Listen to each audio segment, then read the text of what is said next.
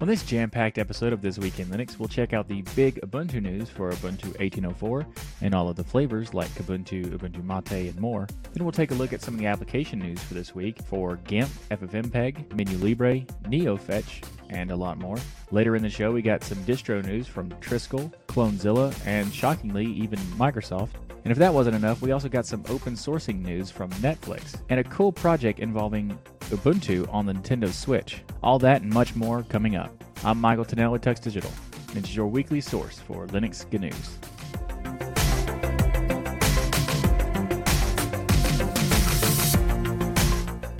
Before we get started with today's episode, I wanted to let you know about some cool changes that I've done with tuxdigital.com.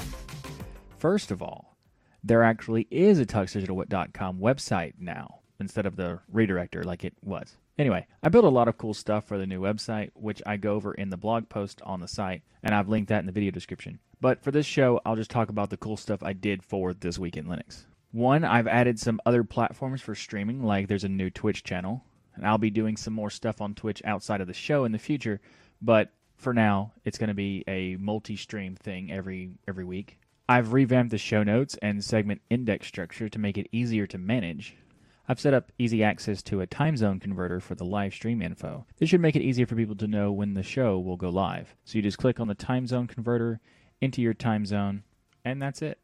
New contribution methods have been added to the channel, so people who aren't fans of Patreon, for example, can use these alternatives instead. There's DonorBox, PayPal, and even affiliate links. Finally, This Week in Linux will now be releasing on Monday mornings instead of the previous Sunday releases. There are multiple reasons for this, but mostly it's a scheduling thing, so that I'll have more time to edit and so I'll have time to do Destination Linux.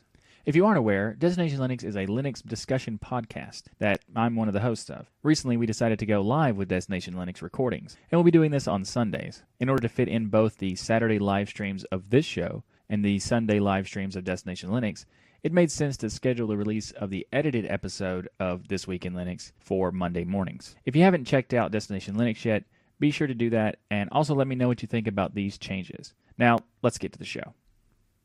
Up first in the show this week is Ubuntu 18.04 LTS. This is probably the most expected news story. So up first in Ubuntu 18.04, it's a LTS, so it's a long-term support for up to 5 years. And there's a lot of things changed. It's just the first LTS with the GNOME desktop environment. It's replacing Unity. So this version has GNOME 3.28, but Unity is still available in the archive if you would like to use it. And also there's a modification for the way that the GNOME experience is built into this version of Ubuntu. They're using more of a Unity style of GNOME, not necessarily like the vanilla version. But you can use the vanilla version if you would like. That is available as well. One of my favorite things about this version is the much improved support for printers.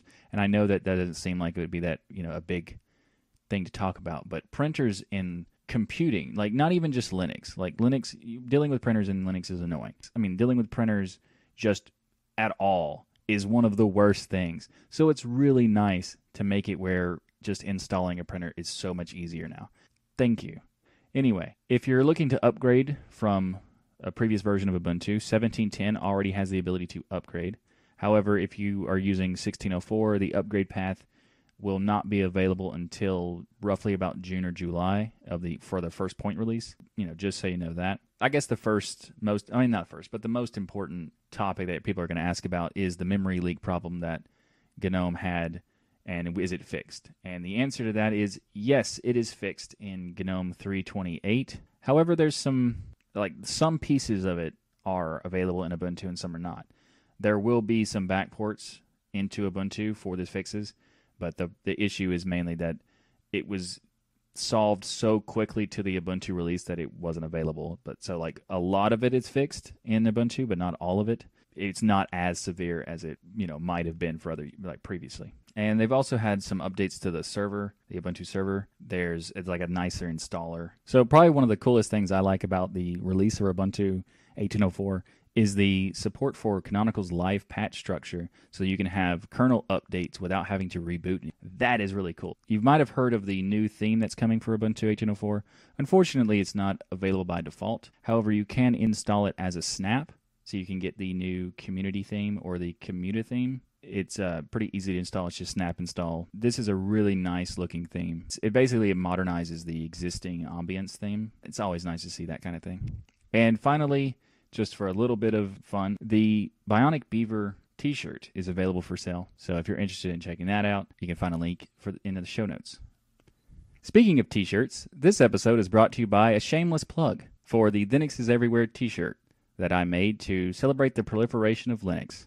It's the shirt that implies that, maybe you don't even know if Linux is there, but it probably is. If you'd like to get the t-shirt, it's available at tuxdigital.com/Linux is Everywhere. There's a campaign for the U.S. fulfillment, so you can get it shipped from the U.S. or shipped from the EU if you live in Europe. The Linux is Everywhere t-shirt. Next up in the show is Kubuntu 18.04 LTS. It was also released. There's going to be quite a few of these. So this is probably one of the best releases for Kubuntu. There's so many things that have been changed in it. The out-of-the-box experience for Plasma has improved drastically. So this one has... What's really cool about this one is that it's like a triple play LTS. So Kubuntu 18.04 is based on the Ubuntu LTS. It also is based on Plasma LTS and has the Qt Application Toolkit LTS version of 5.9. So everything lined up perfectly to make a great release. One of the coolest things about the newest version of Kubuntu is that it has a modified experience as far as like the look of Plasma. So Plasma itself is using a dark theme, the Plasma panels and the menus and the context, and then the applications will be using a light theme for the windows.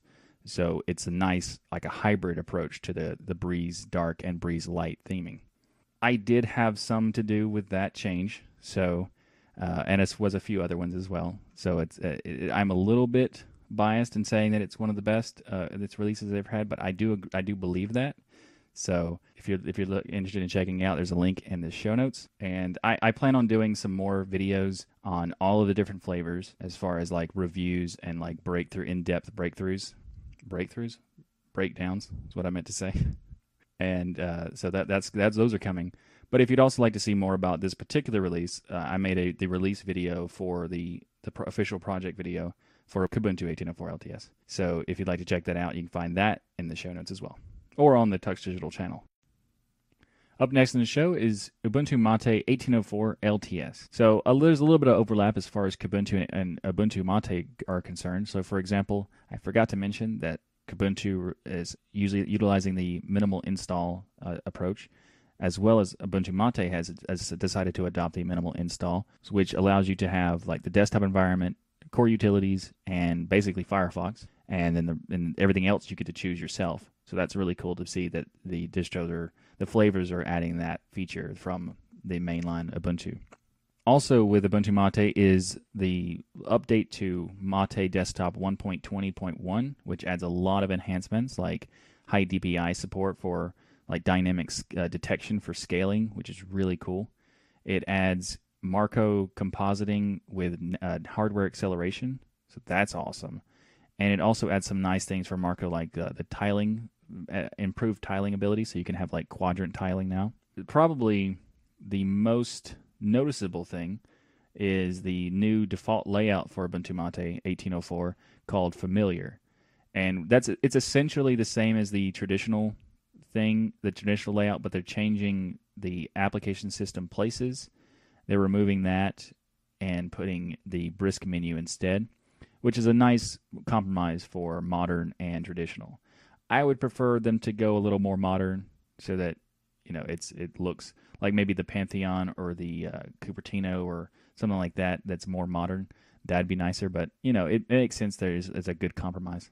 They've added a lot of cool things to this release, including a global menu that has a lot of great support. The fact that it has support for the Qt toolkit as well as GTK, and a lot of other things that I was kind of surprised that they got that with, like, for example, Electron. Really cool. The fact that Ubuntu MATE goes so far to support so many different things when they add features is really nice. So they added the heads-up display, similar to how Unity has it. So that's awesome, because not only did they do that, they've added support for client-side decorations in the HUD. They've added support for the Qt applications, And they've done something really interesting. Instead of having the way Unity does it, where they have the HUD in a single location at all times, now it loads in the application window that you're using. So it's like locally integrated HUDs. They've also added a new update to the Brisk menu for their Mutiny layout, which is like the Unity layout, and that's having a full screen dashboard style menu. That is a nice thing to see. And overall, there's just so much to talk about Ubuntu MATE that I'm going to have to just, end it there, except for like one more. But I will be doing a video about Ubuntu MATE specifically because, it deserves its own video. I do want to talk about this one feature. The way they're doing the telemetry or the data collection is probably the best way that they could do it. Instead of having a checkbox that's like checked or not, asks you whether you want to send it or not. And you can choose to send it or not send it. So that's a nice approach to doing it. I'm still okay with the checkbox, but I think this is probably the best way to do it anyway. So if you would like to send telemetry data to Ubuntu MATE, that would definitely help them as far as like figuring out what hardware people are using and things like that, so they can better improve Ubuntu MATE in the future. As well as, if you're using Ubuntu, consider doing that as well. Next up in the show is Ubuntu 1804 LTS. Yep, still going. Some people think that Ubuntu is not going to have a lot of updates because it's based on XFCE, and XFCE is still in development for their next release. However, there's actually quite a lot of things being done. So they removed the theme configuration tool for GTK, and they're working on a replacement. They've updated the Graybird theme, their GTK theme, and it includes support for high DPI. So that's nice. They've also replaced the sound indicator with a new XFCE Pulse Audio plugin, so you can have a lot more control as far as the volume, as you can actually increase the volume to over 100% if you need to. Then they've added the ability to middle click that icon indicator to mute and unmute it really quickly, so that's nice. And they've actually decided to remove some pieces of the GNOME stack and replace it with a MATE stack. So for example, they replaced events with Atril. I think that's what I don't know. They've also replaced the archive manager file roller with ngrandpa. I'm not sure if that's how you say it, but it's fun if it is. They've also replaced the GNOME calculator with the MATE calculator. They've also decided to make some modifications to the LightDM GTK greeter, so to improve accessibility and some auto login features. So there's been quite a lot of things changing for Ubuntu, even though the latest version of XFCE is not out yet. The Ubuntu team is still, making a lot of nice changes. So, and if you're interested, check out this link in the show notes. Up next is Ubuntu Budgie, and Ubuntu Budgie added support for OpenVNC connections via the Network Manager applet, so you can have remote desktop stuff. That's pretty nice. They've added a lot of new Budgie applets. This is a common thing that Budgie does, is it makes these really cool custom applet approaches. So they've added a custom hot corners, window previews, some weather applets, and a lot more things. Is pretty cool. They've updated the GNOME stack to 3.28, and they've also made it more compatible with with KDE Plasma. So if you were using Ubuntu Budgie by default and you'd like to try out Plasma, they've said that if you install it after already having Budgie, there won't be any interference as far as the packages and stuff like that. So that is really nice to see. Ubuntu Budgie 1804 LTS.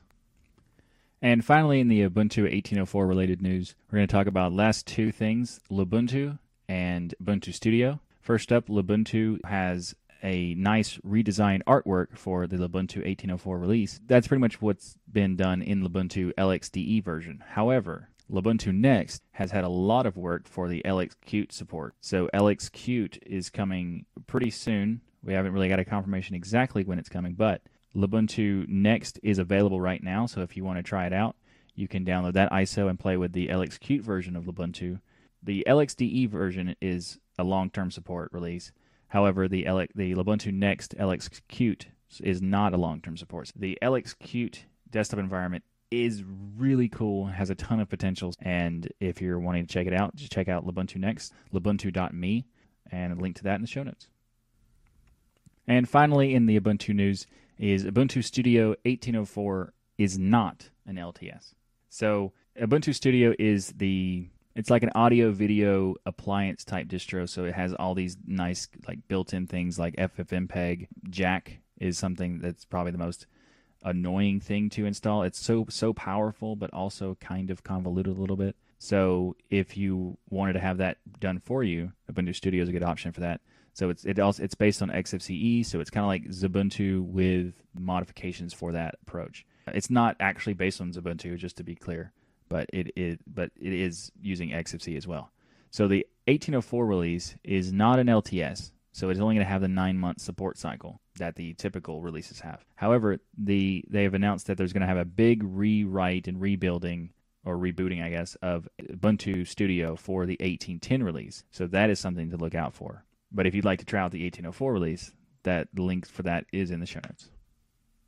The Ubuntu member, community developer Simon Quigley is also a friend of the show. He submitted a proposal to the Ubuntu developers to reevaluate the way they do Ubuntu releases as far as the alpha and betas go. The way it works is Ubuntu would release a beta only, so they'd have a beta release and then a final release, whereas the Flavours would have Alpha 1, Alpha 2, Beta 1, and Beta 2, and Ubuntu only participated in the Beta 2. So instead, this approach would be to change that so that they all participate in the same way. So they would all only do the one beta, and the rest of the time they'll do a more of a testing week together. So Ubuntu MATE, Kubuntu, Ubuntu Budgie, all of them have essentially agreed to do this switch. So they will all start doing like testing pushes periodically throughout the development cycle.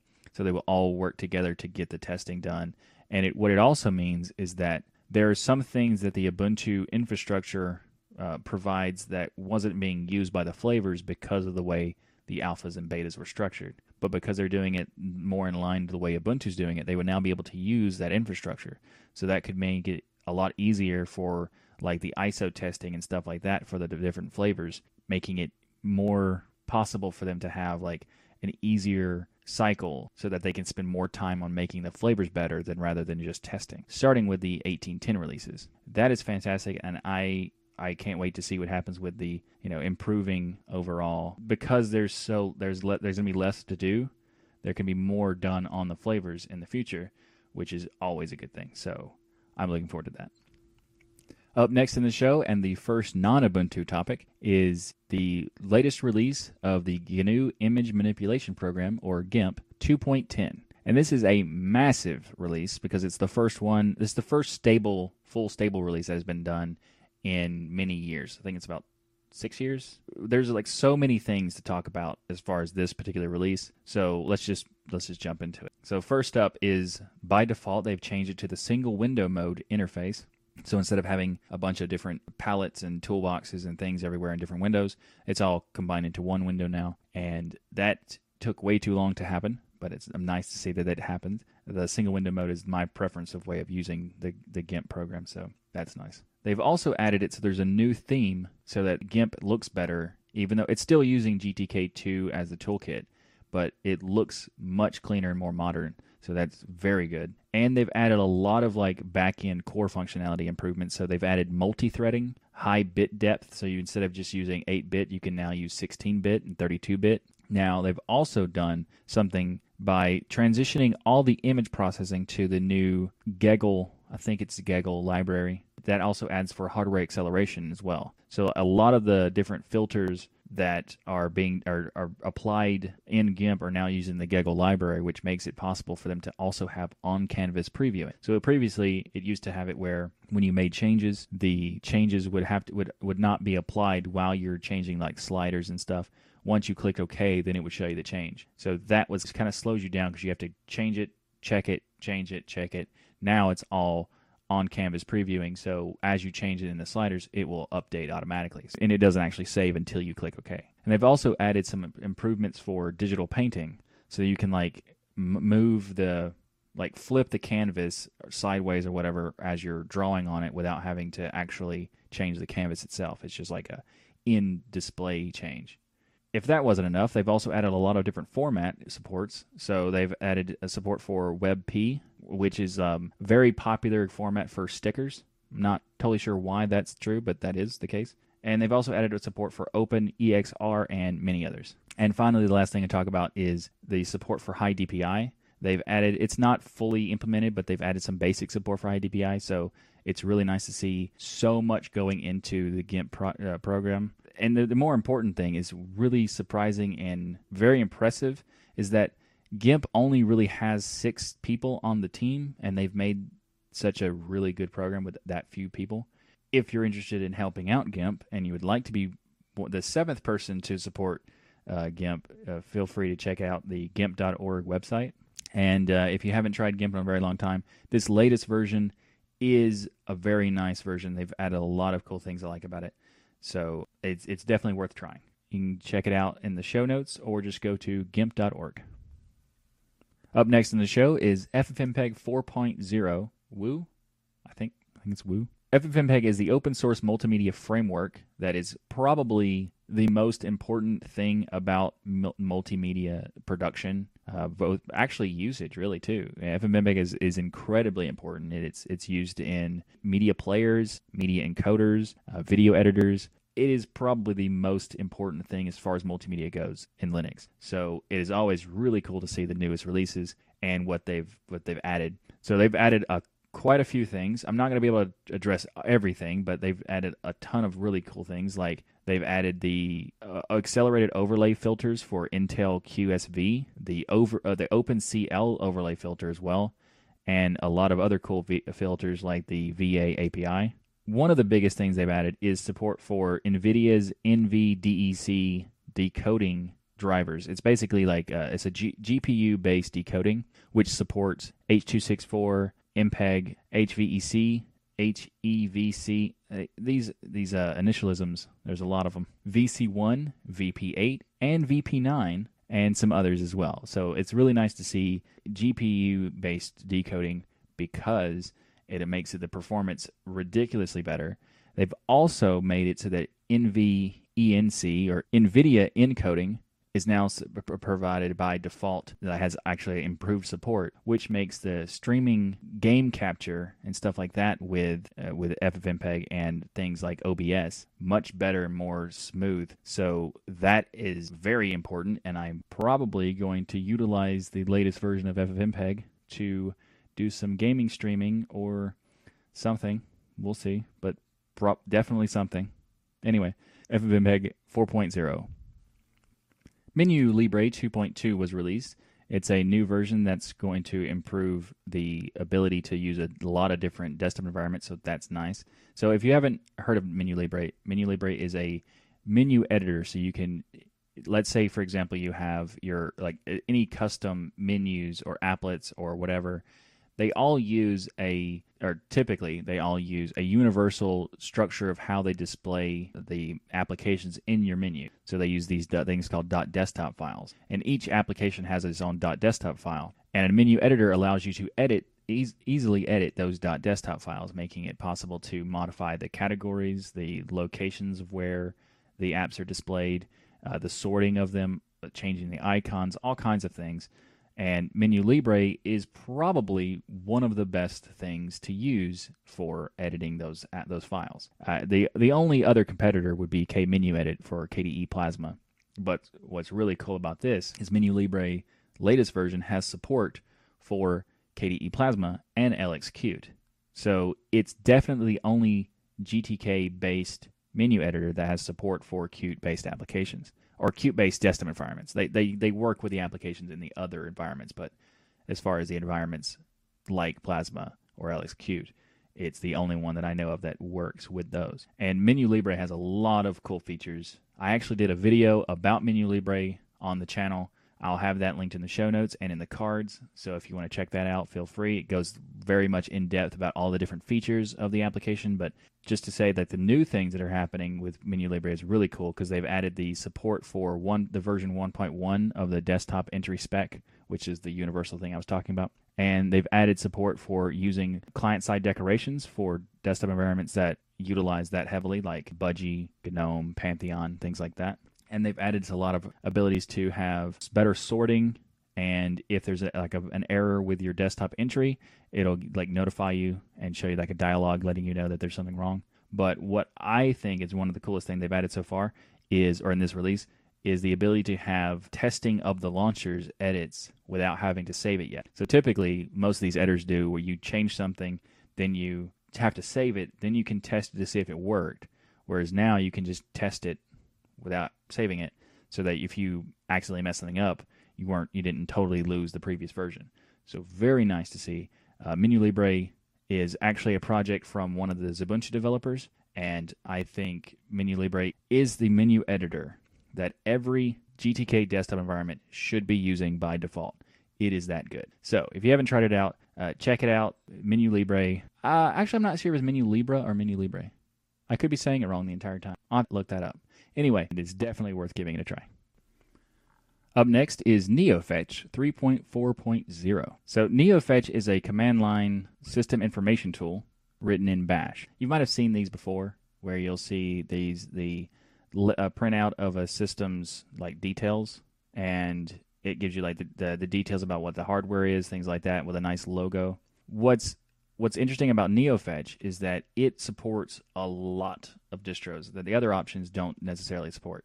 You might have heard of ScreenFetch, but neofetch has gone way beyond what ScreenFetch is doing. So you can, as you can see here, it has support for Arch, but it also has support for a lot of distros. They just added Pop! OS. They've added support for OpenSUSE Tumbleweed specifically, and you even have access for other distros like KDE Neon, which I'm pretty sure ScreenFetch doesn't have support for. What's also cool is not only can you do the ASCII art stuff, you can actually display images as well. It's overall, it's just got a lot of extra cool features. Yeah. It's definitely my favorite. I mean, it's not the best. I don't know. There might be other ones I haven't heard of, but it's definitely my favorite.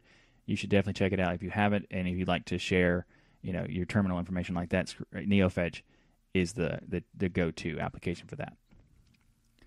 Up next in the show is GNU Cache 3.0 was released. Now this is a pretty big release, but it's mostly about a lot of bug fixes and maintenance fixes, but they actually have a lot of really big fixes as well.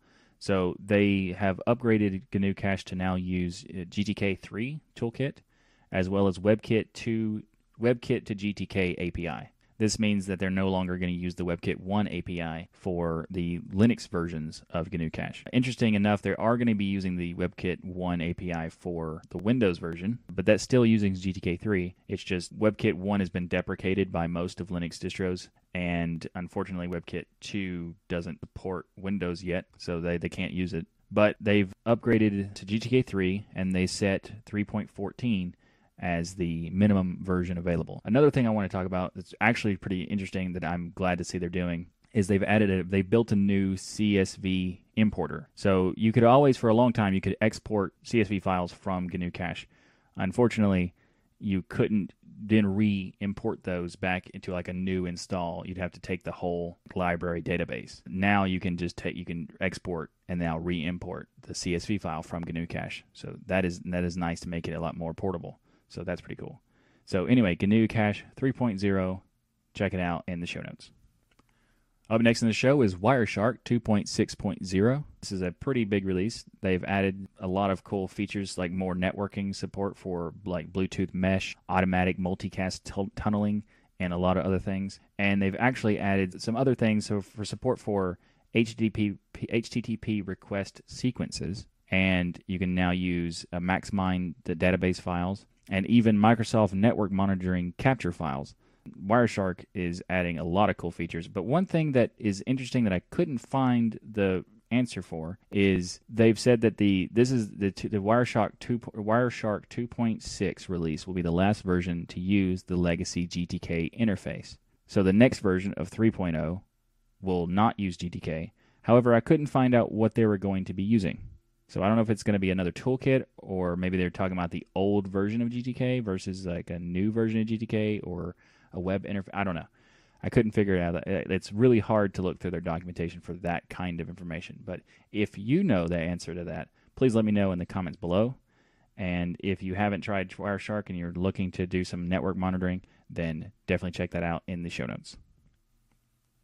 Netflix announced that their container management system, Titus, is now available as an open source platform. Titus is basically the infrastructure of their entire container management, where they have the scalability They basically said they're using almost 500,000 containers and about 200,000 clusters every day, new clusters every day. That's how many they launch. So it's really nice to see that Netflix is actually open sourcing it so other people can try it out. They did it. They said they did it for partnering with companies to have them work on it and improve it from where it is. This is a really cool, and it's very nice to see that Netflix actually open sourcing thing. I don't think they've ever done that before, other than like working with like the community for different drivers and things, like actually open sourcing their infrastructure stuff. Anyway, it's something they use for the critical aspects of their business. So like the video streaming, the recommendations, machine learning, the big data thing, the encoding. So much of it is powered by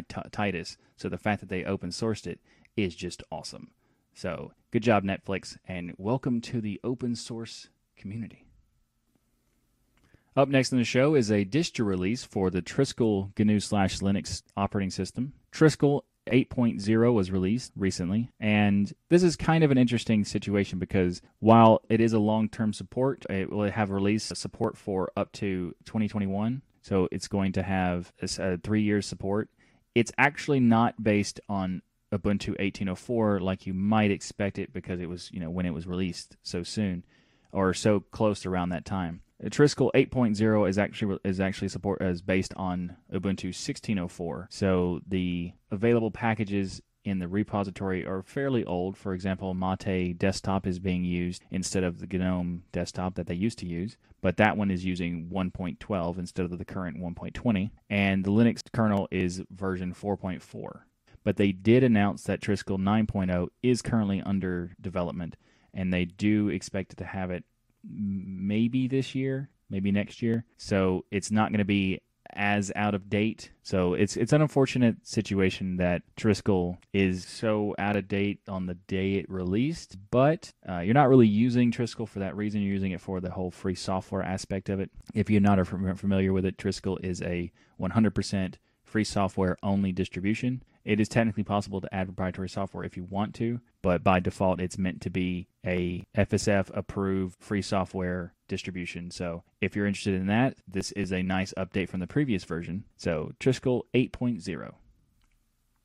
Clonezilla 2.5.5 was released recently, and it has a lot of cool features. If you haven't heard of it, Clonezilla is a distribution that allows you to make a clone copy of your entire disk so that you can use it as a backup for later. So you can back up your entire disk, store it somewhere, and then put it back in if you need to. That way you wouldn't lose your entire system. Clonezilla, if you haven't heard of it and you haven't tried it, definitely worth checking out. But they've added some nice features, and one of the coolest things they've added, really awesome feature of being able to do massive deployment mechanism. So they've added the ability to convert the original image, convert it to a special format that has like a BitTorrent mode so that you can deploy your cloned images in a massive deployment structure. So you could do a lot more with Clonezilla than just like having a backup copy. You can actually use it to create like a massive deployment structure. Very cool to see. Can't wait to try it out. So Clonezilla 2.5.5.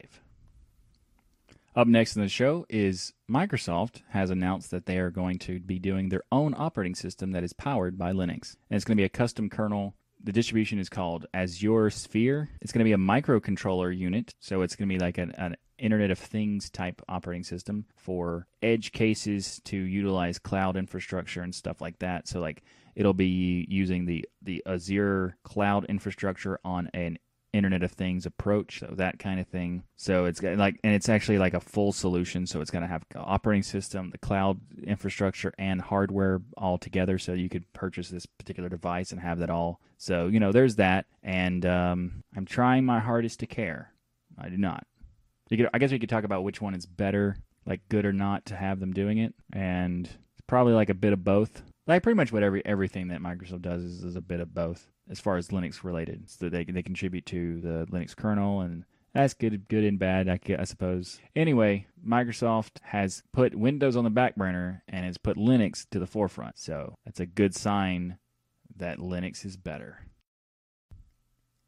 In mobile news, Purism and UbiPorts have announced their official collaboration to offer Ubuntu Touch on the Librem 5. This is a mock-up of what it's going to look like. So it's going to have Ubuntu Touch built into the Librem 5. And the Librem 5 is looking better and better. Like, more and more they announce things. They're doing so much that I am so excited for this to come out. Again, we're going to have to wait till early 2019. But it seems to be rolling fairly well. I will definitely be looking at the Librem 5 as a future device. I used to care more about my smartphones. I stopped caring so much, but Librem 5 has actually, piqued my interest some more. So I look forward to that, especially the Ubuntu Touch support and the Plasma Mobile support. Up next in the show is Ubuntu 1804 on the Nintendo Switch. This is awesome. So a developer somehow got the latest release of the Ubuntu 1804 to work on the Nintendo Switch. Definitely using we talked about previously the Nintendo Switch being hacked to run Linux. And this one is very, very well timed. So the 1804 on the Nintendo Switch has been demonstrated on a forum. And I'll have a link in the show notes to that forum and the post about it. There is also a GitHub that shows you how to sort of how it works. They try it out if you have one. Just so you know, it is very much in the development stage. It doesn't have support for Wi-Fi, for example, although it does have support for other things that it wouldn't expect it to. It's not really ready to go yet, but the fact that it's even at this point already is really cool. So I actually might want to get a Switch if I could use full Linux on it, because that would provide so much cool portability and stuff like that as far as a device goes. Anyway, I'm going to keep looking at that, so if you would like to keep up to date, definitely subscribe to the channel. So anyway, Ubuntu 1804 on the Nintendo Switch. I love this type of thing. Really cool to see the customizations of these different hardware devices. Link in the show notes.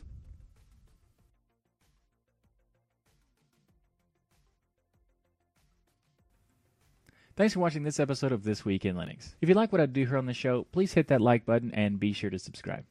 If you'd like to support the channel, I just launched a new website where you can contribute in a variety of ways, including PayPal, Patreon, DonorBox, or even affiliate linking. You can do that by going to tuxdigital.com/contribute.